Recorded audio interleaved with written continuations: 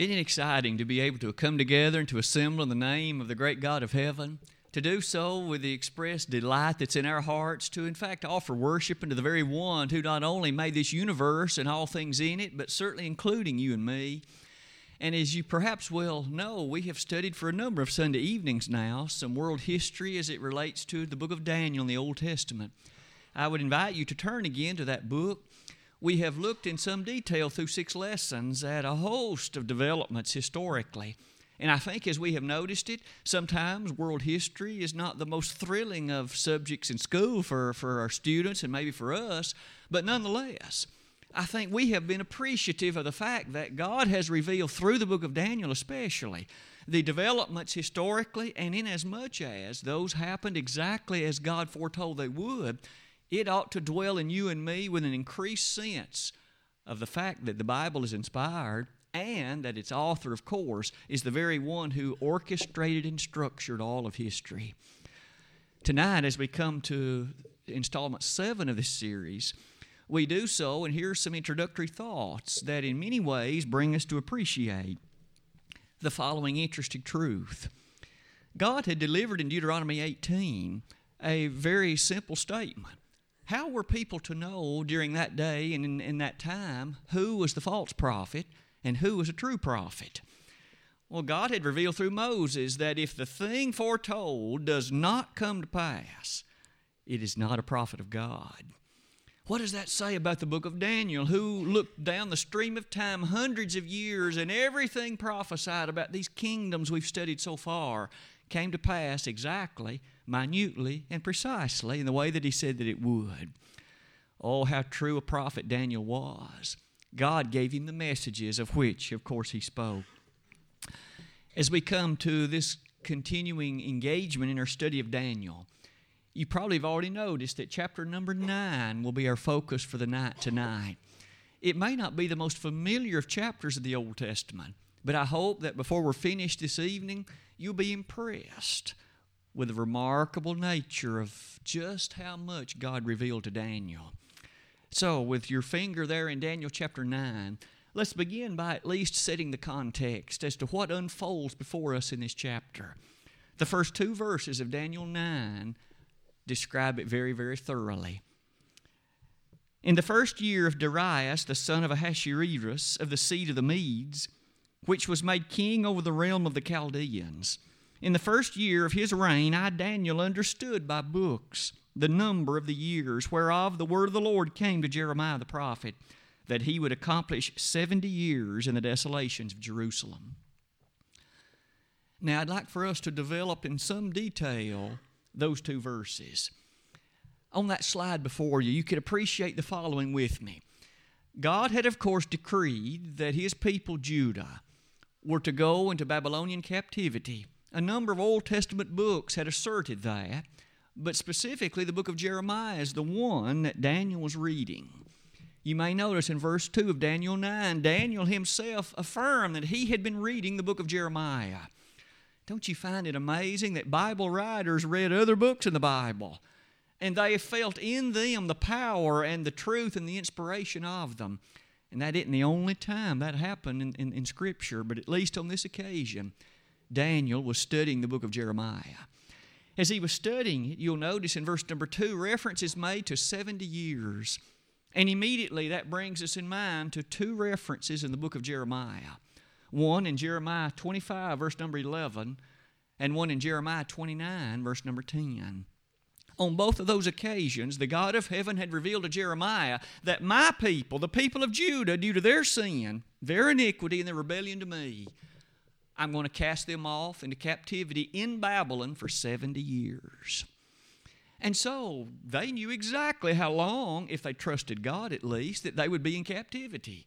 It'd be for 7 decades. As Daniel read these things, he became very much convinced of something. Would you appreciate the following with me? We're told exactly when Daniel was making this study.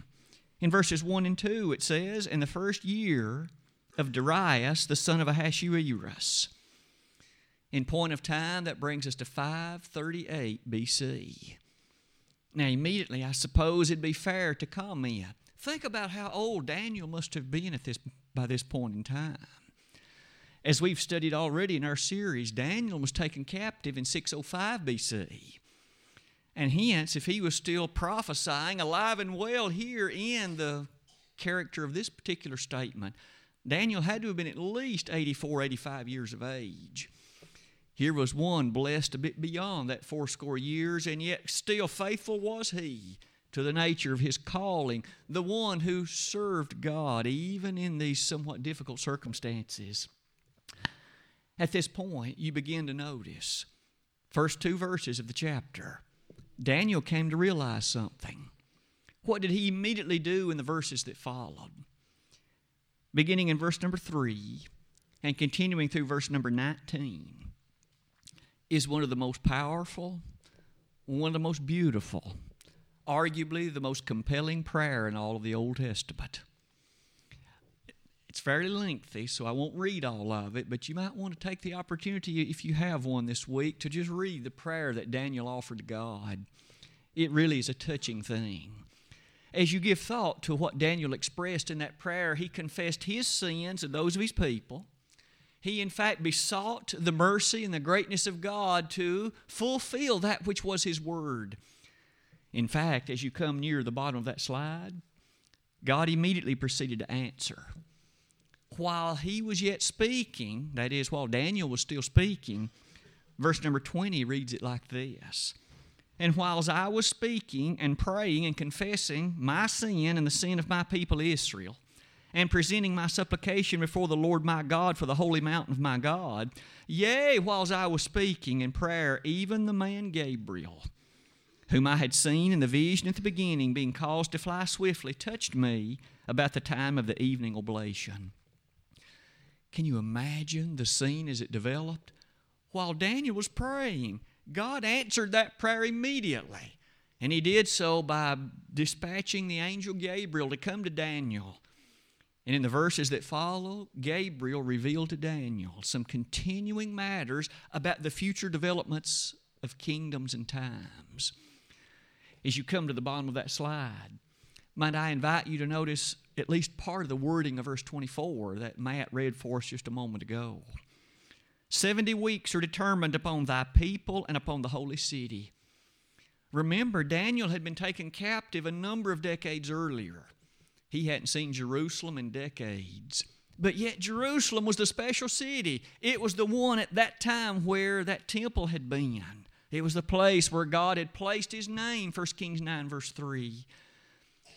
And yet, on this occasion, Gabriel, by the power of God, revealed to Daniel, verse 24, I'd like to tell you about your people and about the city of Jerusalem.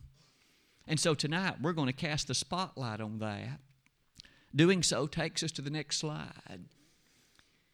You may notice that a portion of this is a brief rehearsal of some of those things we've just now noted, but it's important to appreciate it in light of what we're about to see.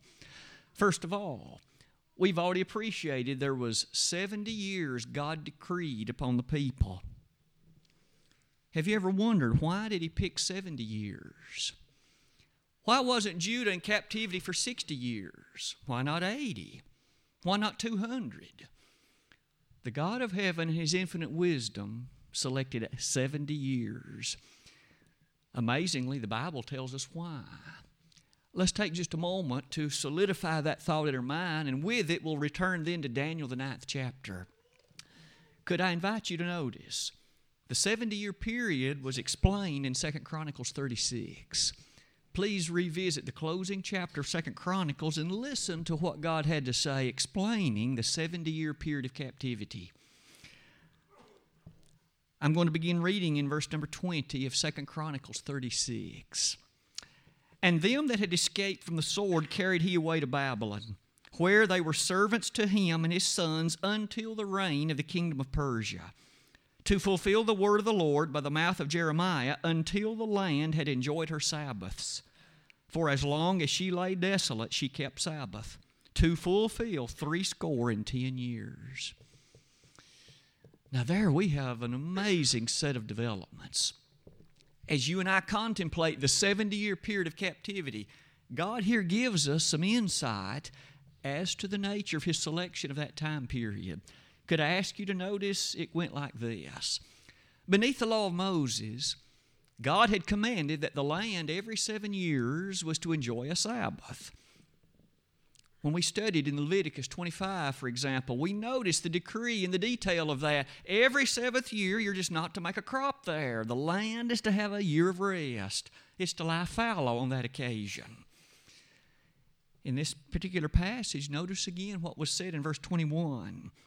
Until the land had enjoyed her Sabbaths, for as long as she lay desolate, she kept Sabbath to fulfill 70 years. You'll notice that it would appear that the children of Israel were not faithful to abide by that law of God. They didn't allow the land to lie desolate every 7th year the way they were supposed to. For here in this passage, that's the reason for the 70 years captivity. God said, as long as you're not on it, and as long as you're in captivity, then the land will lie fallow. Then it will fulfill those Sabbaths. If we do a little arithmetic, you'll notice then that 70 years, given again that every 7th year was, of course, to be that year during which it was to not be planted, 70 times 7, it would appear that 490 years the children of Israel had neglected. They'd failed to celebrate or keep that Sabbath year in regard to the land. If you think about that for a moment, that's going to occupy a very important position in just a moment. 490 years. I say that because that number is going to reappear in just a few minutes. As you come near the bottom of that slide, you'll notice something now back to Daniel chapter 9. So the 70 years captivity looked backward over 490 years of Israel's failure. They had failed to celebrate and keep that land Sabbath as God had commanded it. Now God tells Daniel something's going to happen 490 years in the future. Don't you consider the beauty of this? It's as though Daniel was at exactly the halfway point. 490 years of wickedness, or at least failure on the part of Israel. What's going to happen, God, 490 years into the future from Daniel's time? Go back to Daniel chapter 9, verse 24. 70 weeks are determined upon thy people. 70 weeks, a week, of course, having 7 days, and here was a poetic, a rather symbolic way of describing a period of 70 weeks where each one of those days represents a year. 490 years into the future, something amazing was going to happen. Something truly remarkable, something for which you and I today are still the blessed beneficiaries of it. Now, in light of all of that, we're going to develop that in some detail as we proceed through the lesson tonight. But at least we have a foretaste of what's coming. 490 years, God revealed to Daniel something's going to happen. At this point, as we come to the next slide, let's see what it was. I'd like to read Daniel 9, verses 24 to 27. The last 4 verses of Daniel 9. Here is God's detail as to what He revealed through Gabriel to Daniel that was going to happen 490 years in the future. 70 weeks are determined upon thy people and upon thy holy city, to finish the transgression, and to make an end of sins, and to make reconciliation for iniquity, and to bring in everlasting righteousness, and to seal up the vision and prophecy, and to anoint the most holy. Know therefore and understand that from the going forth of the commandment to restore and to build Jerusalem, unto the Messiah the Prince shall be 7 weeks, and 62 weeks. The street shall be built again, and the wall even in troublous times. And after 62 weeks shall Messiah be cut off, but not for himself. And the people of the prince that shall come shall destroy the city and the sanctuary, and the end thereof shall be with a flood, and unto the end of the war desolations are determined. And he shall confirm the covenant with many for 1 week. And in the midst of the week he shall cause the sacrifice and the oblation to cease. And for the overspreading of abominations he shall make it desolate, even until the consummation, and that determined shall be poured upon the desolate. What a breathtaking scene. You probably have already figured out that this is pointing to that remarkable occurrence. Even as verse 25 says it, the Messiah was going to come. One of the most remarkable Old Testament prophecies, I'm convinced, is this one. Let's do it justice, perhaps for the next few moments, by appreciating the fullness of it and the majesty of it. On this slide, first of all, Daniel, 490 years into the future from his day, notice who was coming, verse 24. You appreciate that that which was going to occur would involve finishing the transgression. It would involve making an end of sin. It would involve making reconciliation for iniquity. And hence, you and I immediately notice, given our opportunity and blessing today, we think about the marvelous work that Jesus accomplished. This, after all, was a prophecy, rather specifically about when he was going to come. There are well over 300 Old Testament prophecies speaking about in some way either Jesus or the church or something relating to his work. This one is by far the most specific in terms of chronology. The studious Jew, by way of these verses, could know exactly when to expect the Messiah. Count from the specific time, as we're going to develop in a moment, 490 years, and he's supposed to occur. Now, what's going to happen when he comes? Verse 24, finish the transgression. Make an end of sins. Make reconciliation for iniquity. All of us know that the Lord Jesus Christ accomplished this. After all, there was a patriarchal age as well as a Mosaic age prior to this Christian age, and yet both of them were imperfect. Even under that law of Moses, there was no perfect sacrifice for sins. The best they could do on every year's basis on that Day of Atonement, month number 7, day number 10, was to do that which Leviticus 16 described, and so they could never even make the conscience clean. They basically made remembrance of sin each year. Oh, how much they must have longed for perfect forgiveness, perfect consideration of having that sin blotted out and removed. Yet God told Daniel that's going to come 490 years from the very time, the very moment in which you are.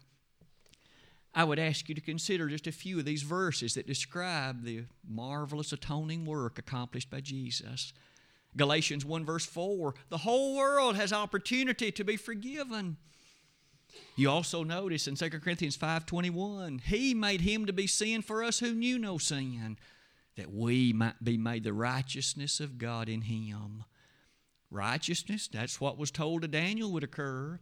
In Revelation 1 verse 5, we're washed from our sins in his blood. Isn't that incredible? Perhaps the final two, Hebrews 9:28 and Hebrews 10:14. We notice in that closing verse to Hebrews chapter 9, indeed, Jesus was there said he's coming back on some occasion. When he does, he's coming back not to make sacrifice for sin. That's already happened. But he's coming back to take to glory those that are his own, those already forgiven. Hebrews 10:14, for by one sacrifice he hath perfected forever them that are sanctified. Maybe in light of all those things, remember, Gabriel revealed to Daniel almost 5 centuries before the time that this was going to happen. However, that's not all that was said. You'll notice he was going to bring in everlasting righteousness, according to this same verse. I would invite you to consider that beautiful passage in the opening stanza of the Roman letter. Romans 1:16, I'm not ashamed of the gospel of Christ, for it's the power of God unto salvation to everyone that believeth, to the Jew first and also to the Greek. For therein is the righteousness of God revealed from faith to faith, that it is written, the just shall live by faith. Paul testified, did he not, then that righteousness is presented in the words of the gospel. Not only that, you'll notice something else is affirmed near the close of verse 24 of Daniel 9. It says that he would seal up the vision and prophecy. Put yourself just a moment in the shoes of Daniel. Daniel lived beneath the law of Moses. He lived his whole life appreciative of the power and the majesty of that law. We know how important dreams were. Daniel had been blessed with dreams. We know how important beneath that law that prophecy was. And yet here Daniel was told there's coming a time, a moment when vision and prophecy are going to be sealed up. Look at these thoughts with me. To seal up the vision and prophecy foretold a day and a time when miraculous matters like that would cease. They would not be permanent and perpetual. They would come to an end. 1 Corinthians 13, beginning in verse 8, stated directly that of those miraculous spiritual gifts, including prophecy, it's going to end. It is not going to continue. We also notice in Hebrews 2, verses 1 to 4, the statement there is also made that, again, these miraculous matters like miraculous prophecy and miraculous considerations, like under discussion here, they're going to cease. You and I thus know that what Daniel prophesied did come to pass. We don't have those blessings anymore. God in His book has told us they ended, and they ended shortly after the time of the Messiah. One last thing on that slide. You notice that finally it is said in verse 24 that the anointing of the Most Holy would occur. The anointing of the Most Holy. That is another reference to Jesus Christ. He would occupy His rightful position. Though the Son of God He was, He would occupy His rightful position, reigning over the greatness of His kingdom. Acts 4 verse 27, Acts 10:38, both highlight the reality of those things. I believe we would each agree to this point from Daniel 9:24. Many remarkable things were foretold to Daniel, but we aren't finished yet. For verse number 25 takes us up to the following as well. Would you consider those things with me as we notice two more things that were stated in the verses following that would be accomplished by the Messiah? First of all, confirming the covenant. That wording you'll notice is found expressly in verse 27. He shall confirm the covenant. The covenant. Immediately our mind races to Hebrews 9 verses 16 and 17, in which we appreciate that when Jesus died on the cross, He put in place the better testament, the better covenant, that of course will remain in force literally until the very end of time itself. He confirmed the covenant. Not only that, you'll notice it says He would cause the sacrifice and the oblation to cease. Again, verse number 27. I'm sure that in Daniel's day that seemed a remarkable thing. Remember, under the law of Moses, he was accustomed on a frequent basis of offering sacrifices. And yet we have here stated there's going to come a day when there'd be no more of that.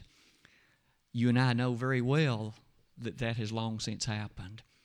We don't need to offer any bulls or goats or sheep or any such thing anymore. That sacrifice has already been made for us, the one perfect sacrifice forever. God on this occasion revealed to Daniel about the day that those things would cease. As we continue onward in our study, this chronology deepens as we come to ask the following. So far, we've merely noted 490 years was the generic way that was stated in verse number 24. God stated more, though, than just that. Let's notice it again and develop it according to this slide. We might begin by asking, it's a fairly easy matter. If we could determine when that chronology was to begin, any of us could add 490 to it and figure out what the year would be when these remarkable events were to happen. At this point, thankfully, He tells us when to start counting. Might I ask you to notice verse number 25. Know therefore and understand that from the going forth of the commandment to restore and to build Jerusalem. So if you and I could ascertain when there was a commandment involving the restoration and rebuilding of Jerusalem, all we would need to do is add 490 to it, and it would take us to the occurrence and the reality of these things we've studied so far this evening. As you look at these particular matters, I would simply point out that from the Old Testament itself, we aren't left much to wonder about this. 3 different occasions, there was a particular expedition of Jews that went back from captivity to the landscape of Jerusalem. One of them occurred, as you can see, in 536 BC, led by none other than Zerubbabel. That record is given to us in the book of Ezra. I'd submit to you that's not when the count begins. There was another one led by Ezra himself in 457 BC. There was a third one led by Nehemiah in 444 BC, the goal of which on the last one is to rebuild the wall of Jerusalem. Let me submit to you that the count started with the second one, the return of Ezra. Let's put some of those numbers together as follows. In verse number 25, God splits up the 70 weeks into sections. Notice he says in particular, to build Jerusalem unto the Messiah the Prince shall be 7 weeks. So there was an initial period of 7 weeks where again each one of those weeks representative of the fullness thereof. 7 times 7, a period of 49 years would be involved, the text says, in rebuilding Jerusalem. Reconstructing its wall, making it again a city ready for habitation. And historically that's exactly what happened as detailed in the book of Ezra and also the book of Nehemiah. 49 years involved in rebuilding the city of Jerusalem. But then God went a little further. He says in verse 26 that there will be 62 weeks. So 62 more weeks. With again the representative of what was involved in that 62 weeks comprised a period of 434 years. Again, all you do is just multiply 62 by 7. 434 years. Any of us could take a calculator, piece of paper, and add 457 BC, add 49, and then add 434 more. You ultimately find that 434 plus 49 is 483. 483 years forward from this very moment brings us to 26 AD. May I invite you to notice the special event that happened that year. 26 AD. That's the very year Jesus' personal ministry began. Exactly dovetailing with that which God revealed through Gabriel to Daniel.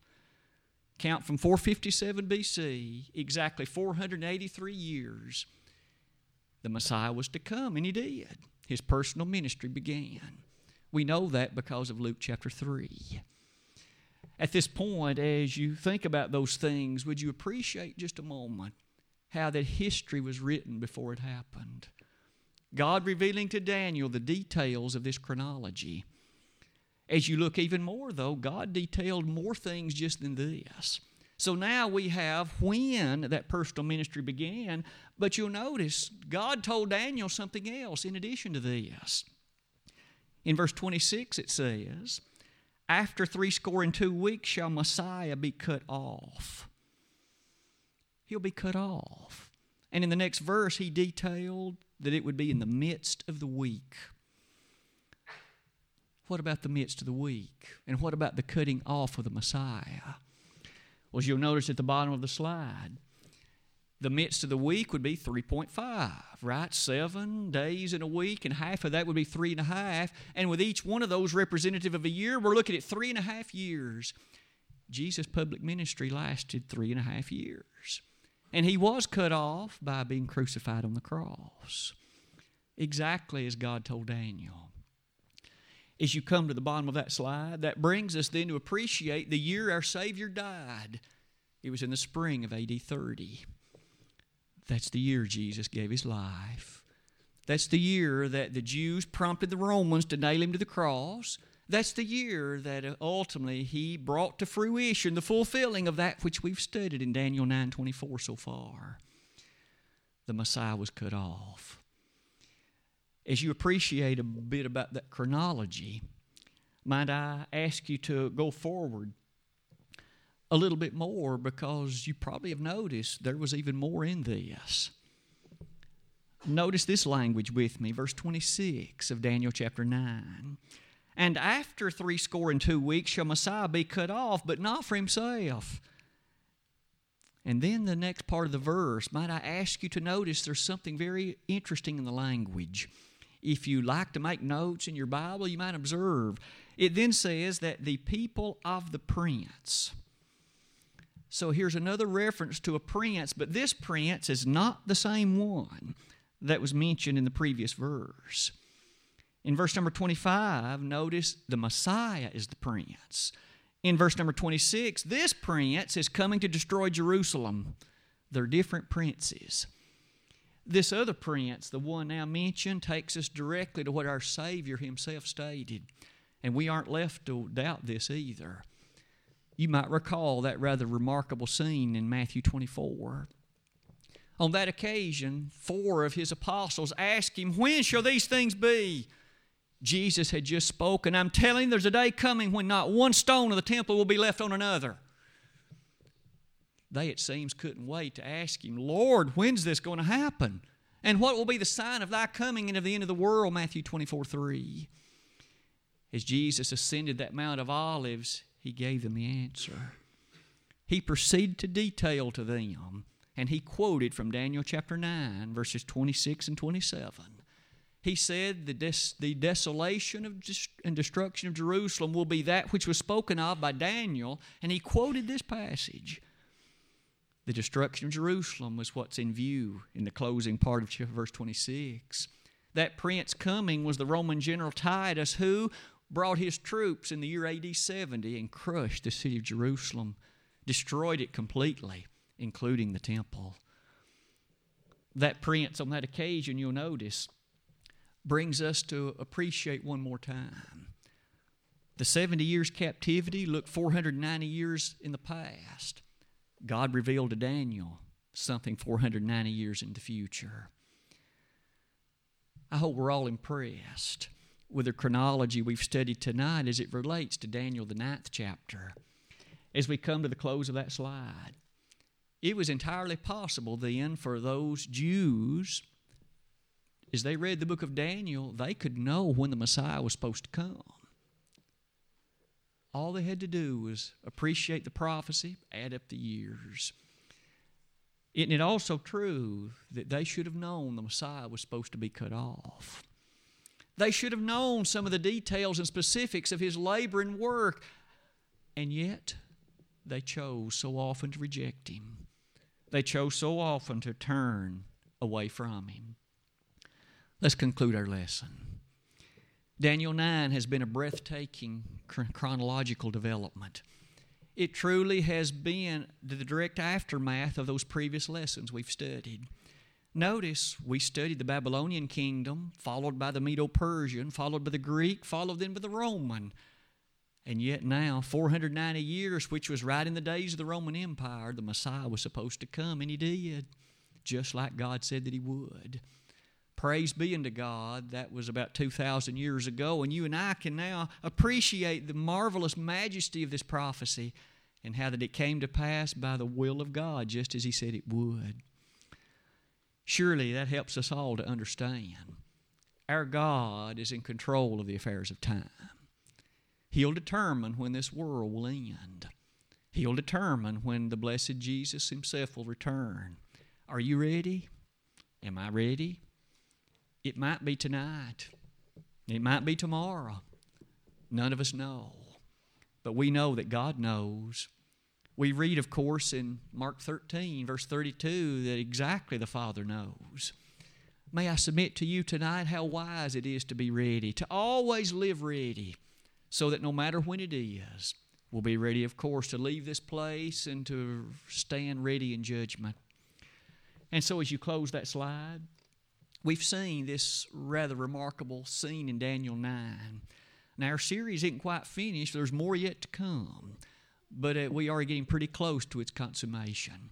For now, we have come all the way to Jesus, the coming of the Messiah. Have you allowed him to wash your sins away? Are you living in harmony with his will each day? If there's one in the audience, one or more, that has never rendered initial obedience to the gospel, why not do it tonight? All of time has been orchestrated by the Father, and you need to be a servant in his kingdom. You need to be a faithful servant to him. You need to believe in Jesus as the Son of God. Repent of your sins, confess His name as the Son of God, and be baptized. If we can assist you in that way tonight, how wonderful a day of celebration for you would be. If, on the other hand, you have become a Christian, but you haven't lived faithfully, maybe you've forgotten that all of time is in the hand of God, why not come back to your first love this evening? If sins in your life are of a public nature, confess them appropriately, James 5:16, because we are assured that God will forgive as we approach God on your behalf. Tonight, if we can help you by praying on your behalf, why not, in fact, come forward tonight? This song of encouragement has been selected. If we could be of help to you, why not come while together we stand and sing?